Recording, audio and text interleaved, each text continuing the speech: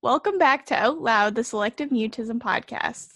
I'm Chelsea, and today we have a special guest, Max, from Max Gets Curious. She grew up with situational mutism and is a speaker and writer, and she runs a website called Max Gets Curious. She writes about situational mutism, mental health, self-love, Asian American history, LGBTQ plus issues, and spiritual abuse. She's an excellent speaker, and she shares her story through speaking engagements, podcasts, articles, social media, and more. So welcome, Max. Thank you so much for having me. So Max prefers the term situational mutism as opposed to selective mutism. I really like that. I don't know. I guess I never got on board with calling it something else just because that's what everyone else calls it, selective mutism. But I do like calling it situational. So I'm wondering, I guess a lot of people dislike the term selective mutism because it implies choosing not to speak. So can you tell me kind of why you prefer situational mutism instead? Definitely. So I learned about SM for the first time when I was age 19. So by that time, Wow. I think that the kind of situational mutism idea was around at that time. So, if I had grown up, knowing it always as selective mutism, maybe I would feel differently. But because I came into the SM space around that time, that was one of the first things I was introduced to. And I remember when I first learned about SM, it was as selective mutism, obviously, because that's the official term for it. And I struggled so much with the question of is this actually something that I experience, or am I just exaggerating all of my issues and I don't actually have this disorder, the imposter syndrome that some of us go through. And a lot of it was because it was selective mutism. So I was does this mean that I am choosing to be mute? And that was something, this assumption that was put on me my whole life by everybody around me. And that I really internalized as this means that I'm bad. It's just a character flaw. It's just a personal weakness. I'm just too shy. So it kind of just fed into all of those assumptions that I grew up with. And then when I heard about situational mutism, it really changed my perspective. And I found that when I was telling people about SM, when I used situational mutism instead of selective mutism, the understanding is just immediate. Because when I would tell people, I have selective mutism, I think that there is always the assumption that because the word is selective, it means that you're selecting to be mute, and that it just feeds into a lot of the assumptions and stereotypes that a lot of people with SM, including me, really, really struggle with. And that's why I'm definitely a fan of situational over selective. Yeah. I also heard that it was originally elective mutism. Yep. Right. And then there were parents, I think in the 90s, who were lobbying for elective mutism to be changed to selective mutism. Yeah. Because they didn't want the misconception that people were choosing to be mute. Right. But unfortunately, they just put one letter in front of the word, and then it still had the same, same misconception. Right. And a lot of people that I've seen who favor situational mutism are people who have SM or saying this is better for me. That's just what I've seen. I wonder how hard it would be to lobby for that again and try to change it, because I think it's so misunderstood still. It's definitely a little bit of a controversy, I think. There are some people who are definitely we shouldn't change it at all because there's already so little understanding. We don't want to confuse people. And then there's others who think that it's just a much better place. Yeah, I agree. All right, so maybe I'll try to use situational more in my vocabulary. I just feel like I've been so focused on trying to educate people about what it is instead, but if you just change the name, it would help a lot. Yeah. So can you tell me your story, your situational mutism story? I guess how long did it affect you, and what are your memories around it and all that? Sure. So I never actually got formal treatment or a diagnosis of SM, and that's because of because there's such a lack of awareness in the circles that I grew up with. Like, people just didn't know that it existed, and I'm pretty sure that they still don't. So I'm not sure exactly when it began, but I would have to say sometime before elementary school, because it's hard for me to remember a time when I didn't struggle with SM. And I struggled with SM from that time up until of just a few years ago, and I'm 23 now, so that's the majority of my life. Yeah. So as a child, a teenager, and then a young adult. Wow. Yeah. And that's part of my advocacy now. I think it gives me a fuller perspective as an advocate, because there's so much, I think you've talked about this before too, but there's just so much research and treatment and advocacy that's all focused totally on kids. Yeah. And a lot of my advocacy now is reminding people that kids with SM who don't get help will grow up to become teens and young adults with SM, and we all deserve inclusion and support. Absolutely. Yeah. What was it like growing up? Like, how did your family respond to that, and how did it affect your school? So as a kid, I remember being mute mostly at school and at Chinese school, which is, I went there on Saturdays to learn Cantonese, and then around other groups of people that I didn't know. And it seemed totally arbitrary. You know, everyone has their own like complex set of SM rules. And sometimes we don't even know what they are, because it's not voluntary. But, you know, up until age 19, I didn't know what was going on with me. All I knew was that sometimes I felt like I couldn't speak. And I also, you know, I like sat really stiffly. I had like the mask expression that people talk about when it comes to SM. Just like trying not to draw any attention to yourself. I found it so hard to make eye contact, to make like small noises. Like when I was younger, I would sharpen my pencil in the screw in the back of my chair instead of getting up to use the electric pencil sharpener because it was too loud. Oh my God. And oh my God. So I listened to one of your interviews, and you told that story, and I couldn't believe it, because I also had a pencil issue where I could not get up to sharpen my pencil. So lead would fall out, and I would hold the lead between my two fingertips. Ridiculous. I do like a full worksheet like that. It's so funny, crazy. Like the really like random experiences that we have in common. So like I did that.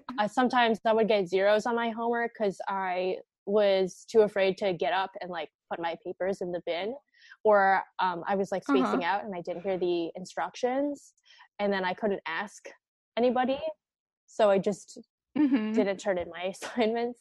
So it like totally affected my school experience.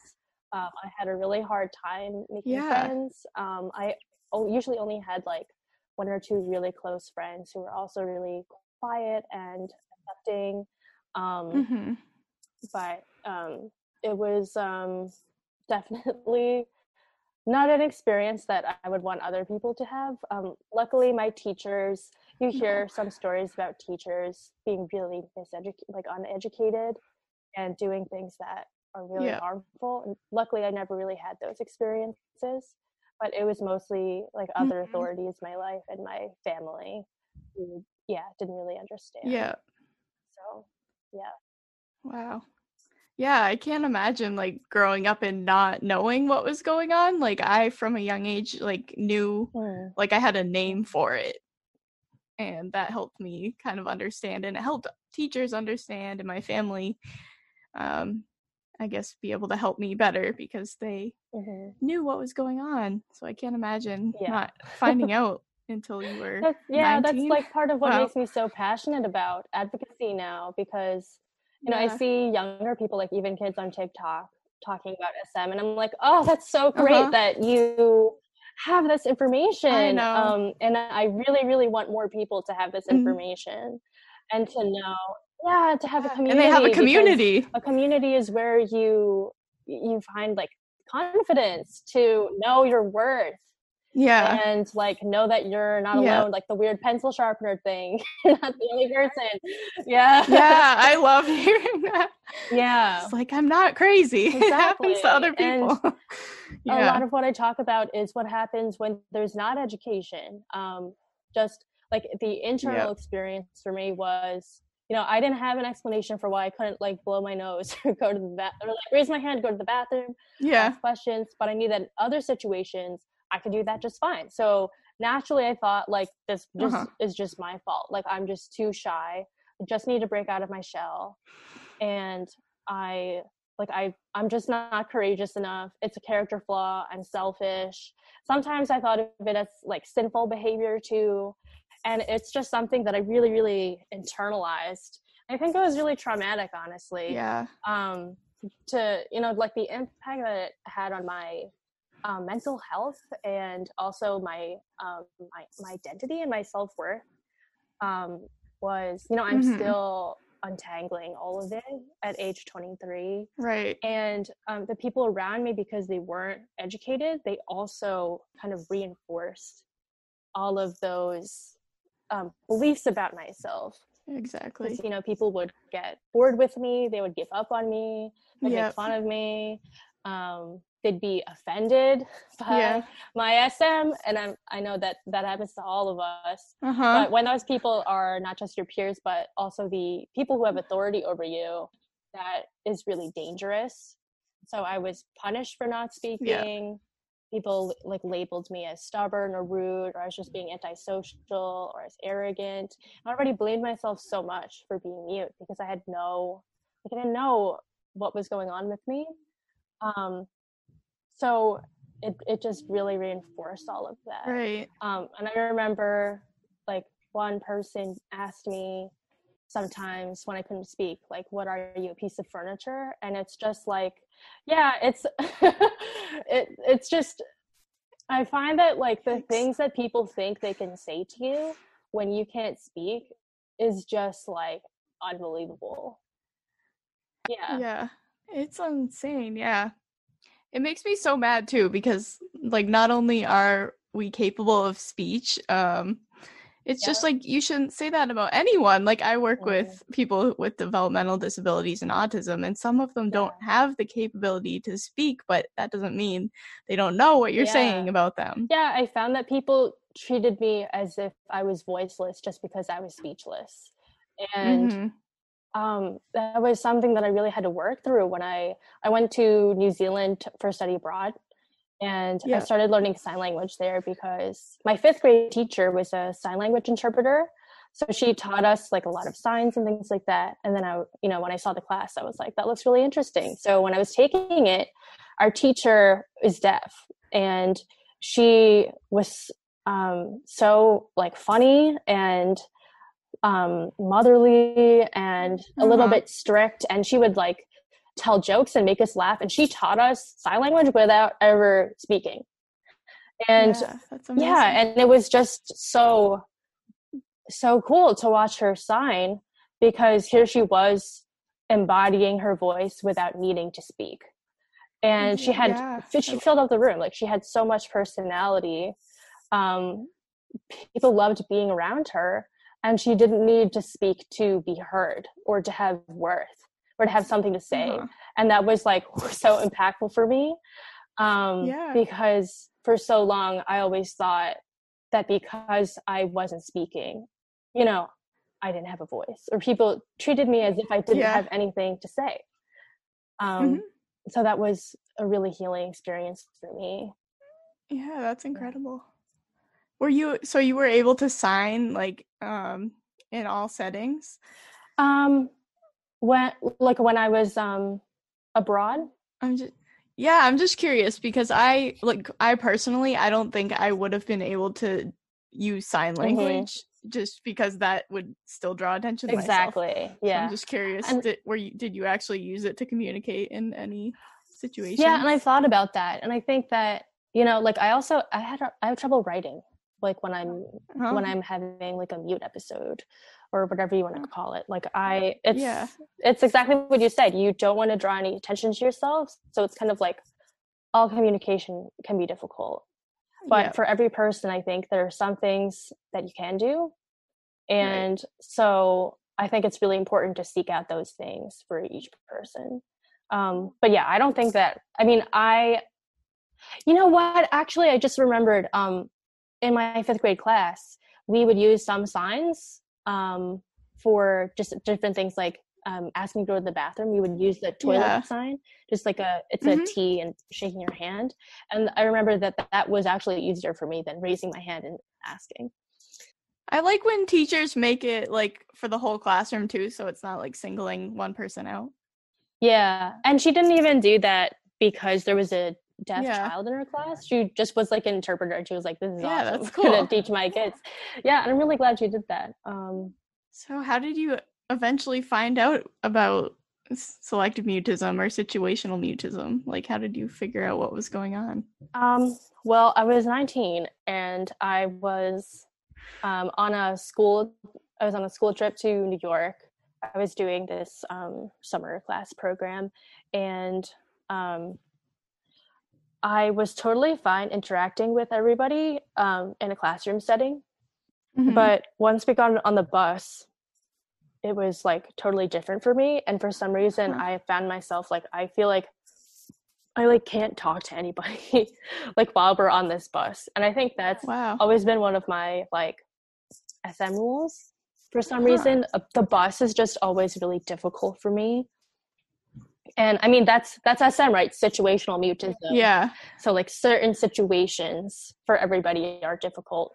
And, but I didn't know this. So I was like, what is going on? Like, I've been talking to these people totally fine. And why do I feel so strongly like I can't, like, it's so hard for me to turn around and say something or say something to the person next to me. And I just got so frustrated because this had been going on for me for like my whole life. And I just didn't have any answers. And so I just, I opened my phone and went to Google and I typed in, why can't I speak sometimes? And that's when I came across selective mutism.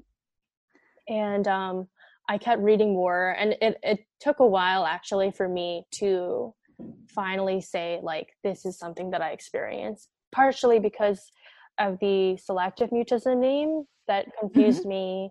And then also, I think I was just so unaware of the things going on with me, like in my body. And like I didn't even realize a lot of the symptoms that I had like my whole life until later on. That's true. Yeah. I'm still discovering things like that. Yeah, I think that's part of ESM, isn't it? It's just such a difficult experience to put into words sometimes. Yeah. But yeah, I was reading more and I just like had this feeling like I was speaking a language that I didn't know I could speak. And it was just, you know, I kept reading, and then I went on Facebook, and then I found the Facebook group, I Am Not Shy, I Have Selective Mutism, which is run by Natasha Dale. And I've seen that one. So great. And, you know, I joined the SM Space Cafes, and I kept reading and reading more, and I was like, wow, there are other people out here who are also like kind of my age and like grew up with this, and I could relate to their experiences a lot more than I think the stuff that was targeted towards kids. Right. So yeah, that's when that's kind of just how it started. I did a lot of reading on like Facebook posts and things like that, and looking at the symptom list. And you know, when I finally realized like this is something that I grew up with, it was like so freeing, because my whole life I was like, this is like, I thought that I was like somehow unconsciously choosing to do all these things. And it kind of put me in a war against myself, and because everybody else was kind of like reinforcing these things, it just made it so much more difficult. And so when I realized like, oh, there's like actually a biological, like neurological explanation for this, there's like science behind this, there's like 200 years, at least 200 years of people noticing this and talking about it. And so I was like, I was finally able to let go of the blame and the guilt. Right. Yeah. And forgive yourself. Yeah. You didn't do anything wrong. Yeah, I can't imagine. I guess we've talked a little bit about like culture, and how did that affect like your family's lack of awareness? Yeah. So I think this is something we should talk about a lot more when it comes to SM, because there's definitely the bicultural and bilingual piece for a lot of people. I've had quite a few parents reach out to me who have bilingual kids with SM. And so, yeah, I think it's a really interesting question. So my mom was born in New York she was the daughter of Chinese immigrants. And my dad immigrated to America when he was 7. So my family is a family of Chinese immigrants. And ever since I was a little girl, every single time I saw my grandpa, he still tells me his same life story, the story of how our family came to America. And my family came through war and displacement and poverty and stigma, and to the point where I don't even actually know where my family's from, because they got depressed so fiercely. They don't want to talk about it. They came to new lands and they learned new languages and they worked hard jobs, and they endured being called chinks and being told that being yellow meant they'd never be seen as wholly American. And they went through all of that just so that we could have better lives. And so there's this expectation that you, as a descendant, will live out that better life that they fought for. And so unfortunately, that means in many Asian immigrant families, there's this huge pressure to be happy and successful and like bring pride to the family name. Right. So we're just like bearing the expectations of generations. And so having SM, I grew up in a community that didn't know that SM existed. Right. And I think, like I mentioned, I think my parents probably still don't know that SM exists. But when I came to my family asking for help for other issues in my like mental health constellation, like depression, the reaction was anger. It was shock. It was like, how can you be depressed when we worked so hard to provide so well for you?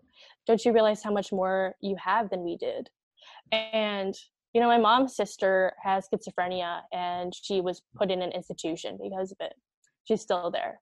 And I didn't even know that she existed until her daughter invited us to her wedding, because it was considered shame upon the family name. So there's just so much fear and misunderstanding in my family around even basic mental health issues. So forget SM. Didn't even know that SM existed, but if they did, I think it would have been the same. So that's a cultural piece. And then there is also a religious piece that I just can't separate out. So my parents helped start a church along with other Chinese first and second gen immigrants. And my twin and I grew up in that very loving, tight-knit, fundamentalist church. Oh, you're a twin? I am a twin, yeah. Oh, wow. And your twin didn't have SM, right?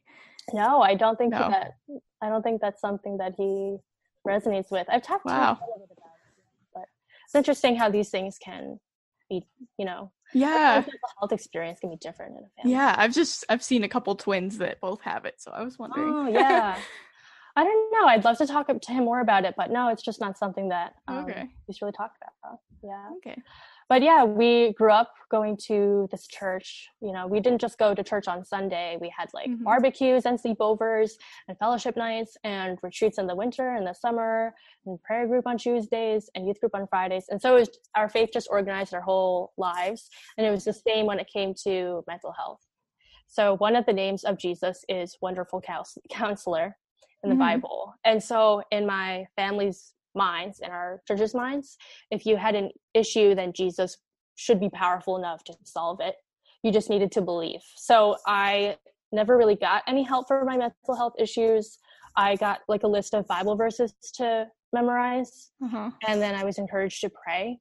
And I think if you're on the outside, if you haven't grown up in this kind of environment, it can definitely feel like, what is the logic behind this? Like, come on. But then, you know, there's still a lot of people who believe these things, that like, you don't need a therapist if you're a Christian, because God is all you need. And so So yeah, it was kind of like both of those dimensions, like the religion and the culture that were kind of working against me. Yeah, that's a lot. Yeah, definitely generational cycles that I think we need to break. Wow. I just can't imagine. It's amazing that you've done so many stories. It's just amazing how far you've come and how you've kind of done this on your own. And I don't want anyone to have to do that by themselves. I don't want anyone else to go until age 19 before knowing that like they're not weak or selfish or antisocial. They just have something that can be named. Understood. Right. Yeah, I love that. Okay. So how did so do you feel like you had a lot of anxiety? Like, were you able to identify that at least? Yeah. Yep. Oh my God, I was such an anxious kid. I think that growing up, so I grew up in an environment of fundamentalism, like I mentioned. Yeah. And I think that kind of created a lot of chaos for me in trying to figure out like how to be good in the world and how to be like okay in the world. Because a lot of the rules around morality seem to be kind of chaotic. And then I also kind of grew up in I grew up in an abusive environment. So that also created anxiety. So I think that I had that environment, and then I also had like my genetic predisposition to be anxious. I am such an anxious person. Like COVID has not been a good time. No. I can relate. Yeah. But even in high school, like so here's the thing about me. I'm a very anxious person, but I'm very good at avoiding feeling my anxiety. So in high school, I was really, really anxious. And because I pushed it down so much, my body re-expressed that as nausea. So me too. Like, oh my God, literally on the first day of school, I went to like a small school. So the entire school was in one auditorium. And I was so anxious that I just threw up on the floor in the first period on the first day of school in front of literally everybody, including the janitor. Like everybody in the building was so, and I kept struggling. Like I had so much nausea every day for like a while. I did too. Yeah. And panic attacks. Yeah. I can't tell you how many times I've thrown up at school. Yeah. Or like on the bus. Oh my God. Shout out to my bus driver. I wouldn't even take the bus. It's such a struggle because, like SM, I think SM is interesting because it is a mental health condition, but then it also becomes a disability, and it also becomes like this like physical condition. Like it really shows you how much the brain and the body are connected. It does, yeah. Because a lot of us, other than like all of the SM symptoms, we also have like nausea, and we have like all these other anxiety related physical symptoms. Yeah. So you also came out as LGBTQ plus. I don't know if you want to go into that, but I'm wondering how that, like, I'm sure SM and anxiety also played a role in that. This is a super interesting question. I think I came out when I was like, oh my God, how old was I? Wait, I'm 23 now. So I was probably like 19 or 20. So it wasn't that long after I discovered SM. Yeah. I think, like in the actual coming out process, SM didn't really come up. I think it's interesting. I've never thought about it before, but when I did come out, it was to my parents over the phone. We were just having like a normal phone conversation, and I just like blurted out the words, and it was like it's almost like I didn't choose to say, but it just like the words just found their way out of my mouth because I was just ready. And that's interesting, right? Because SM is like the opposite. But I think that like growing up feeling so voiceless really contributed to my depression. And I struggled so much with depression when I was younger, and especially because like while I was in the closet. And so when I finally came out, it was this like act of like finally setting myself free from all of this silence. Not like being able to talk about my not being able to like just like have my sexuality as like just one part of me. Like, yeah, it's not even that I need to talk about my sexuality. It's just that I wasn't allowed to be bisexual. Yeah. And so something about my coming out process is that I always knew that my parents were not going to accept it. And that's part of what made it so difficult. And so like oppressive. Yeah. Because I always knew that they weren't going to accept me, and that once they found out, I was going to have to take measures to protect myself. Yeah. So when I did come out, it was like knowing full well the cost, but believing that I could pay it. And that I think was that act of like finally having agency in my life does tie in with SM, where I was so afraid of having attention upon me. I was so afraid of being rejected by people. I was so afraid of what people would think of me. And then by coming out, I was finally saying to myself, I trust you enough to show up fully in the world and still be okay. And yeah, that's huge. Yeah. Yeah.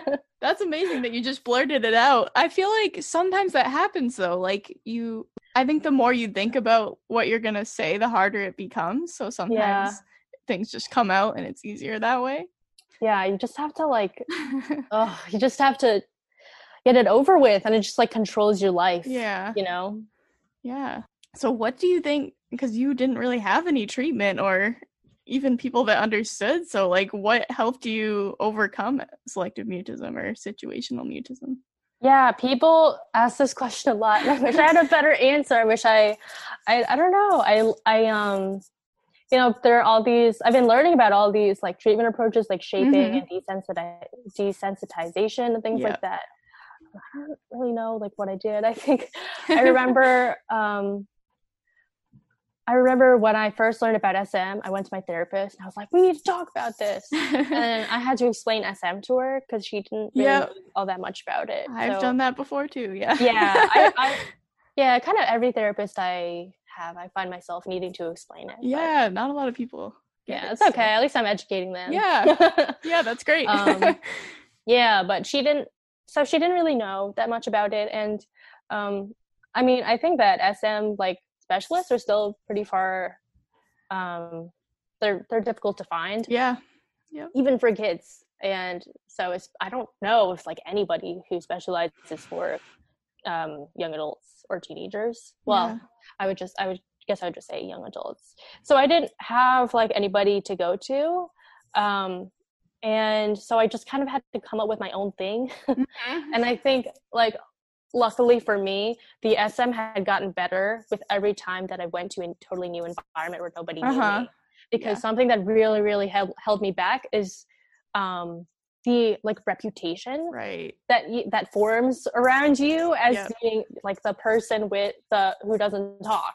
Yeah. Right. And then that becomes who you are. And then, and sometimes you don't even have the chance to find out who you are or what your personality is because of your SM. Yeah. So every time I went to a new school, I would take it as an opportunity for a blank slate. And I just had so much like drive inside me to not be that person. And I had so much belief inside me that I was this like passionate, silly, friendly person that nobody else saw. But I just had to cling on to that belief that I was that person deep down. Yeah. And so every time I went to a new school, I just tried my hardest to set new precedents for myself. So I would try to talk to more people. That way, you know, like if I didn't talk to anybody on the first day, then that would be the precedent that I had. And then it'd be a lot harder to talk to them in the future. Yeah. So the best example is college. Because I just like in increments, like from elementary to middle school to high school, it slowly got better for me. Although it was still like pretty bad.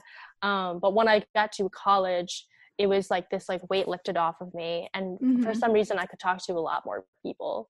But I found that I still struggled with a lot of like littler things, like talking to people on the bus, or like if I saw a friend at a distance, I couldn't shout hello to them. Like I just couldn't do that, you know. I still had my like complex SM rules that like ruled my life. And all I remember is that I would do this thing where I was like, I want to do one hard thing every day. And I think that I just lived so long with SM that I was like, I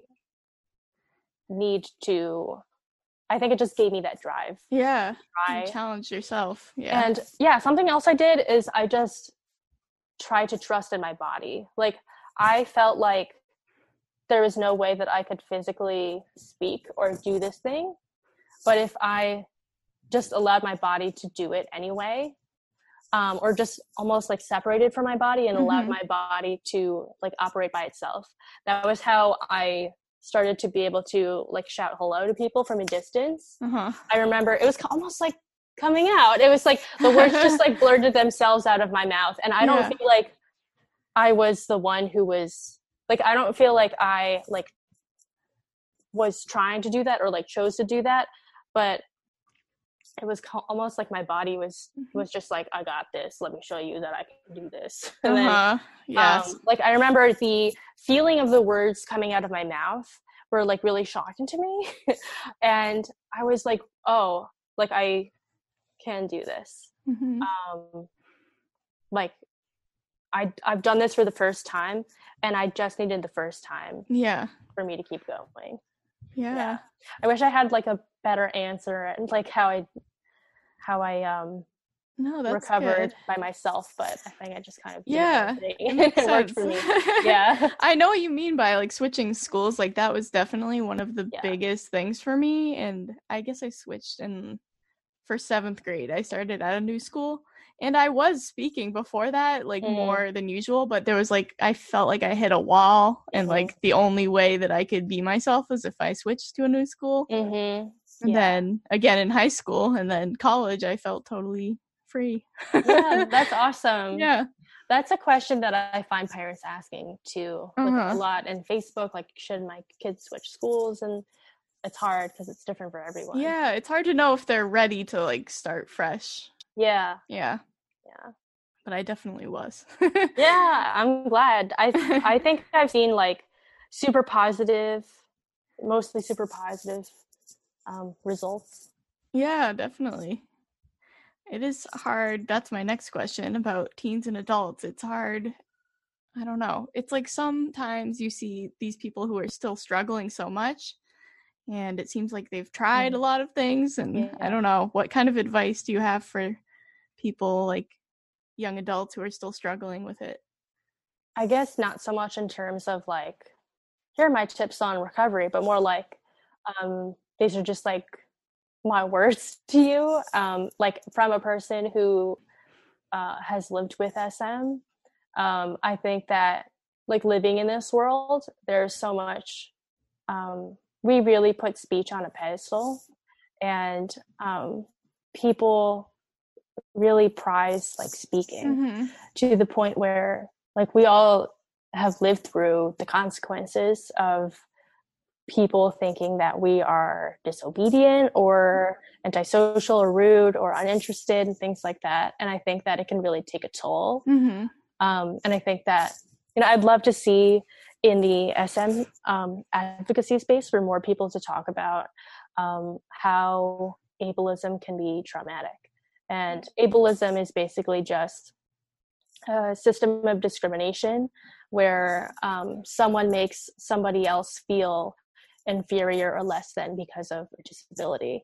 And SM can be seen as a disability. And I know that there may be some people listening who don't really know that much about the disability rights movement, or like, you know, you might feel that it's kind of a dirty word or a stigma. And just disabled just is a word that means that you have a condition that makes it difficult for you to do certain activities. or to like interact in the world the way that other people expect you to. And yeah, I think that a lot of people with SM experience ableism when it comes to, you know, like speech is the highest form of communication, and if you're not talking to me, then you don't have something to say, which is a specific form of ableism, which is called autism, something that a lot of deaf folks talk about. And I think that, you know, we need to recognize that these experiences that we have can be traumatic, and we deserve to heal from them. And we all deserve to know that, you know, whether we are speechless or not, we still have a voice. And if people aren't seeking out ways to hear your voice just because you can't speak, then that's not a reflection of you.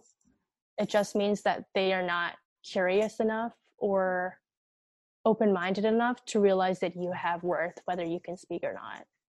And I just really want people to know that, like, I see your worth. And I think that's something that I really needed people to say to me when I was really struggling. Yeah, I know that resources for teens and young adults are really few and far between still. So unfortunately, I don't know if I have that much. I don't know if I have that many tips to give when it comes to like the technical side of like how to deal with SM. But yeah, I think that's still really important, like the emotional side of things. And you beat yourself up for this, like, especially if it's going on into teen and adulthood, like just you're so hard on yourself, and it's hard not to be, but it's not your fault. Yeah, and especially when it starts to affect like other aspects of your life, like work, college, social life. That's, I mean, definitely did for me. And it's definitely different from being a kid. Because I think after a certain point, people are like, okay, well, I'm still this age and I still have SM. And like, is this ever going to resolve for me? Are things ever going to be different? Like, I now have to find a job, and I have to like deal with college classes and things like that. And those are like really unique and like difficult challenges for people. Definitely. Yeah, it gets a lot more complicated, and then usually depression is involved and all kinds of other anxiety problems. I think it's so common, unfortunately. Yeah, it's definitely an area that I want to work on more, and I think we need more resources for teens and adults. Yeah, definitely. There's a big group of people out there who are teens and young adults who have SM. Like that, there's like whole Facebook groups about it. I've seen some, yeah. I mean, like I mentioned before, like if kids don't get the help that they need, or, you know, the help that they're getting isn't what's working for them, as they're growing up, they will become teens and young adults with SM. So I'd love to see more research and like effort into this group of people too. Me too. Yeah. So how did you discover disability activism, and how did that affect you? Yeah, so I touched on that before. But yeah, I do consider my SM to be a disability. And I know that, you know, everybody can form their own perspective on what their SM is to them.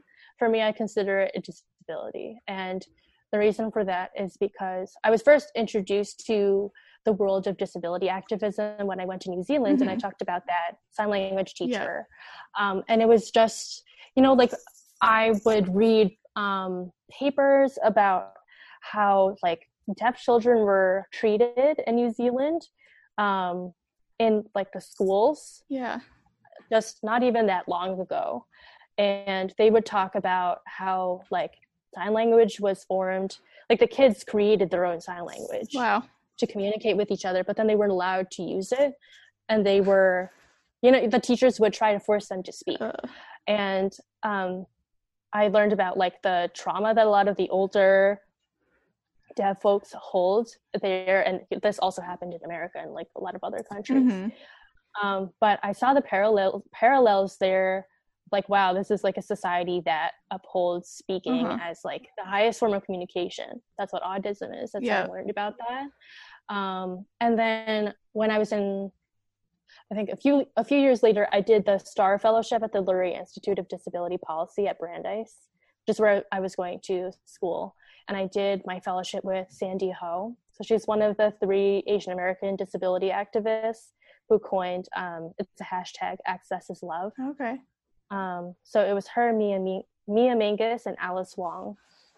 And so I was working with her. She's a disability activist, to do research on how disabled people can become more involved in like civil, oh my God, what is it called?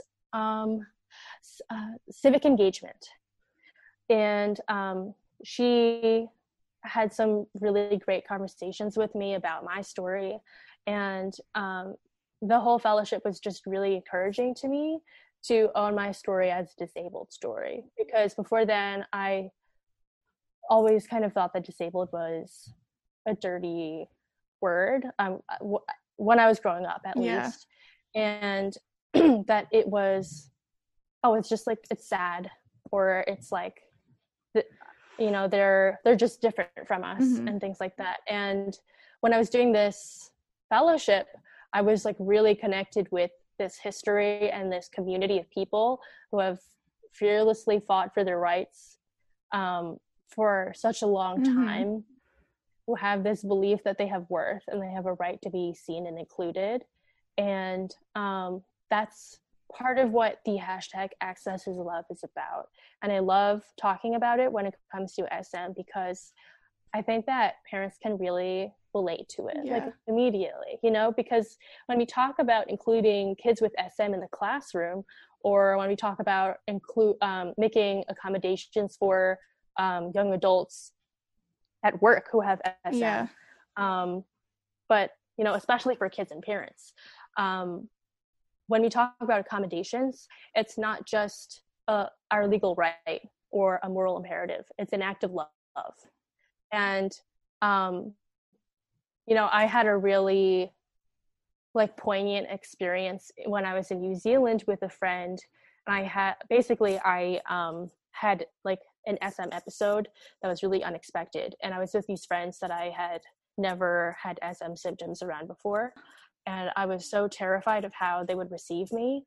And I was being really hard on myself in my head as I was just sitting there in this table of friends silently, because I knew that eventually they would notice, and then they did. And I just felt so ashamed. But one of my friends asked me this question, what did he ask me? He asked, do you want distraction, or do you want space? And nobody had ever asked me what I needed before. That's a great reaction. I still get so emotional talking about it, because nobody had responded to me in that way. I was so used to people getting upset or confused, and he just without missing a beat was so accepting. Yeah, that's amazing. And then he walked me back to my flat and gave me this really great hug. One of those hugs that communicates that someone really cares about you without having to say anything. We need more of that. So emotional about it still. It was just so transformative, and I love telling that story and juxtaposing it with my other stories of how I was treated growing up, because I think it shows how just taking the steps to include somebody with SM or any other disability is it's not just what we're owed or a teacher's legal obligation. It can be received as love. It's an act of care. And so I just really love talking about that. And that is a hashtag that was coined by my mentor. So, and 2 other Asian American activists. And so that's why I love kind of bringing disability activism into SM advocacy. And there are some other really great advocates who have had SM who are also kind of having these conversations and have been since before I entered the space. Mm-hmm. So I'm really grateful for them. Yeah. I guess I don't know. I never thought of it as a disability growing up, but it really is. Like, it affects your whole life. And Yeah, it does. yeah. And the way that I mean, it's hard when people see it like accommodations as like you're asking too much or you're a hindrance on them. And it's really just making an equal playing field so that you can live your life. Yeah. And that's what the disability rights movement is here for, to say like accommodations are not a burden, and we are not a burden. And, you know, it's up to each person to determine whether they want to see their SM as a disability or not. You know, it's also kind of complicated because you can recover from it and not have any symptoms anymore. But yeah, a lot of people don't know that mental health conditions can also be considered disabilities. Like even things like PTSD or depression can be considered disabilities. And I think for me, because, you know, it just seemed clear cut, like I, in some situations, can't verbally communicate the way that other people expect me to. And that's a disability. It's a situational disability, but it's still a disability. And I think it's important for me to connect my SM with being a disability, because then it connects me with this history and community of people who are reminding me that I have worth and that I have rights. That's amazing. Yeah. Does it still affect you today, situational mutism? So it actually doesn't really come up in my life anymore unless I'm really unless my CPTSD is like really triggered. That's the only time I've really seen it come up. But even as short as like a few years ago, like 3 years ago, it was very different. So I think I've come a long way. Yeah. I guess that's a testament to what happens when you have education about SM. Yeah, absolutely. The information. It's so important. Yeah. I always like to talk about like the aftermath of it, because once you're technically cured or you overcame it, there's still like you still have anxiety usually, and you still have like the almost trauma of that whole experience growing up with it. So yeah, I definitely still have anxiety. It just doesn't express itself as SM anymore. Yeah. How do you kind of manage your anxiety? Oh my God, I'm still learning. Me too. I don't know what I'm doing. I want some ideas, honestly. It's interesting because I guess you could say that like I don't really have SM symptoms anymore, but I have had so many more like really strong issues with my like GI system. Like for now, when I'm anxious, it triggers my like GI system. Me too. Yeah, instead of my SM symptoms. Yeah. And so I'm still working with my therapist to figure all of that out. Grounding techniques and things like that. And I'm looking into like things that I can incorporate into my diet that are better for my GI system and anxiety, things like that. It's always an evolving journey with mental health, isn't it? It is. I've been really wanting to like get into meditation. I know that would help me, but I just haven't been able to commit to that. Yeah, I've tried to do the same thing. Also with yoga, and I'm just like, I don't have the dedication. But it is good for me. It is, yeah. Okay.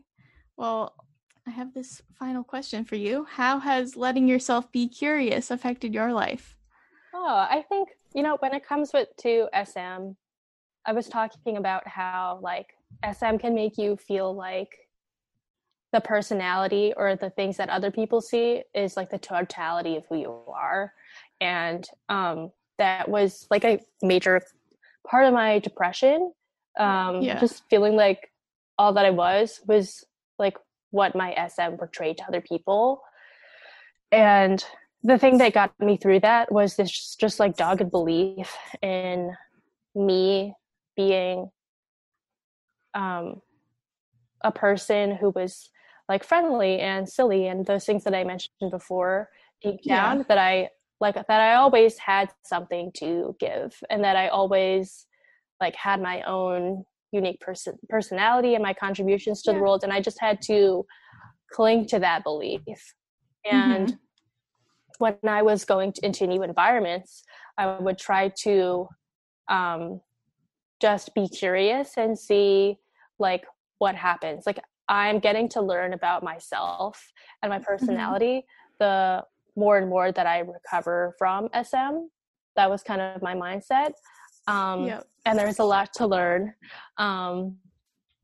So yeah, I've used curiosity a lot in my healing process from a lot of different things, from like racial trauma and queer trauma, and you know, even just when talking about SM again, talking about the trauma that I experienced because of other people's misconceptions about SM, the way that they treated me when I couldn't speak was traumatic for me. Yeah. And so, you know, I didn't really have, like, in the field of mental health and trauma recovery, there's not really this understanding that systems of social injustice can be traumatic too, like racism and ableism and things like that. And so there's not really resources for how to process those things. So I had to kind of create my own. And what I did was I did this like inner child meditation where I tried to visualize my inner child who, like, my younger self who had SM. And then the whole like inner child meditation was based around questions. So it was all about like noticing, like, what is my younger self feeling? What like, where is she? Like, what is happening? And the answers to all these questions taught me so much about what I still needed to heal, and like the wounds that I was still carrying, and the beliefs that my younger self had about herself because she had SM. So it was all about asking questions and being curious, especially because I think I just kind of like pushed a lot of it down when I was a kid. I didn't have words or space to process all of it, and I still really need to do that. So asking questions has been really helpful. Yeah. Well, are there any other questions that you wish I asked you, or do you have any for me? You asked some really terrific questions. You really did your homework. Thank you. So I had so much fun during this conversation. Thank you for having me. I'm so glad. Yeah, I think you're wonderful. I'm so glad you came on. I think I really love everything you do. I think it's amazing. You. Yeah, I was so excited when I found your podcast, you and your mom, because it was like, there are no podcasts about SM. Like, you guys are the only ones out there. Hopefully just the first, not the only in the future. But it's just really great to hear from other people who have SM, and I think who have had SM. And I think it's so great what you're doing. Also, like, bringing your mom into the picture, because I think it's really important for us to hear like both sides of the experience. You know? Yeah. Well, thank you. Yeah, I really don't get to talk to other people who've had SM that often, especially when I'm telling my story. So this was the first time, actually. I really enjoyed it. I'm glad. Thank you for listening to Out Loud, the Selective Mutism podcast. Please subscribe and leave us a rating and review in your podcast app. Goodbye.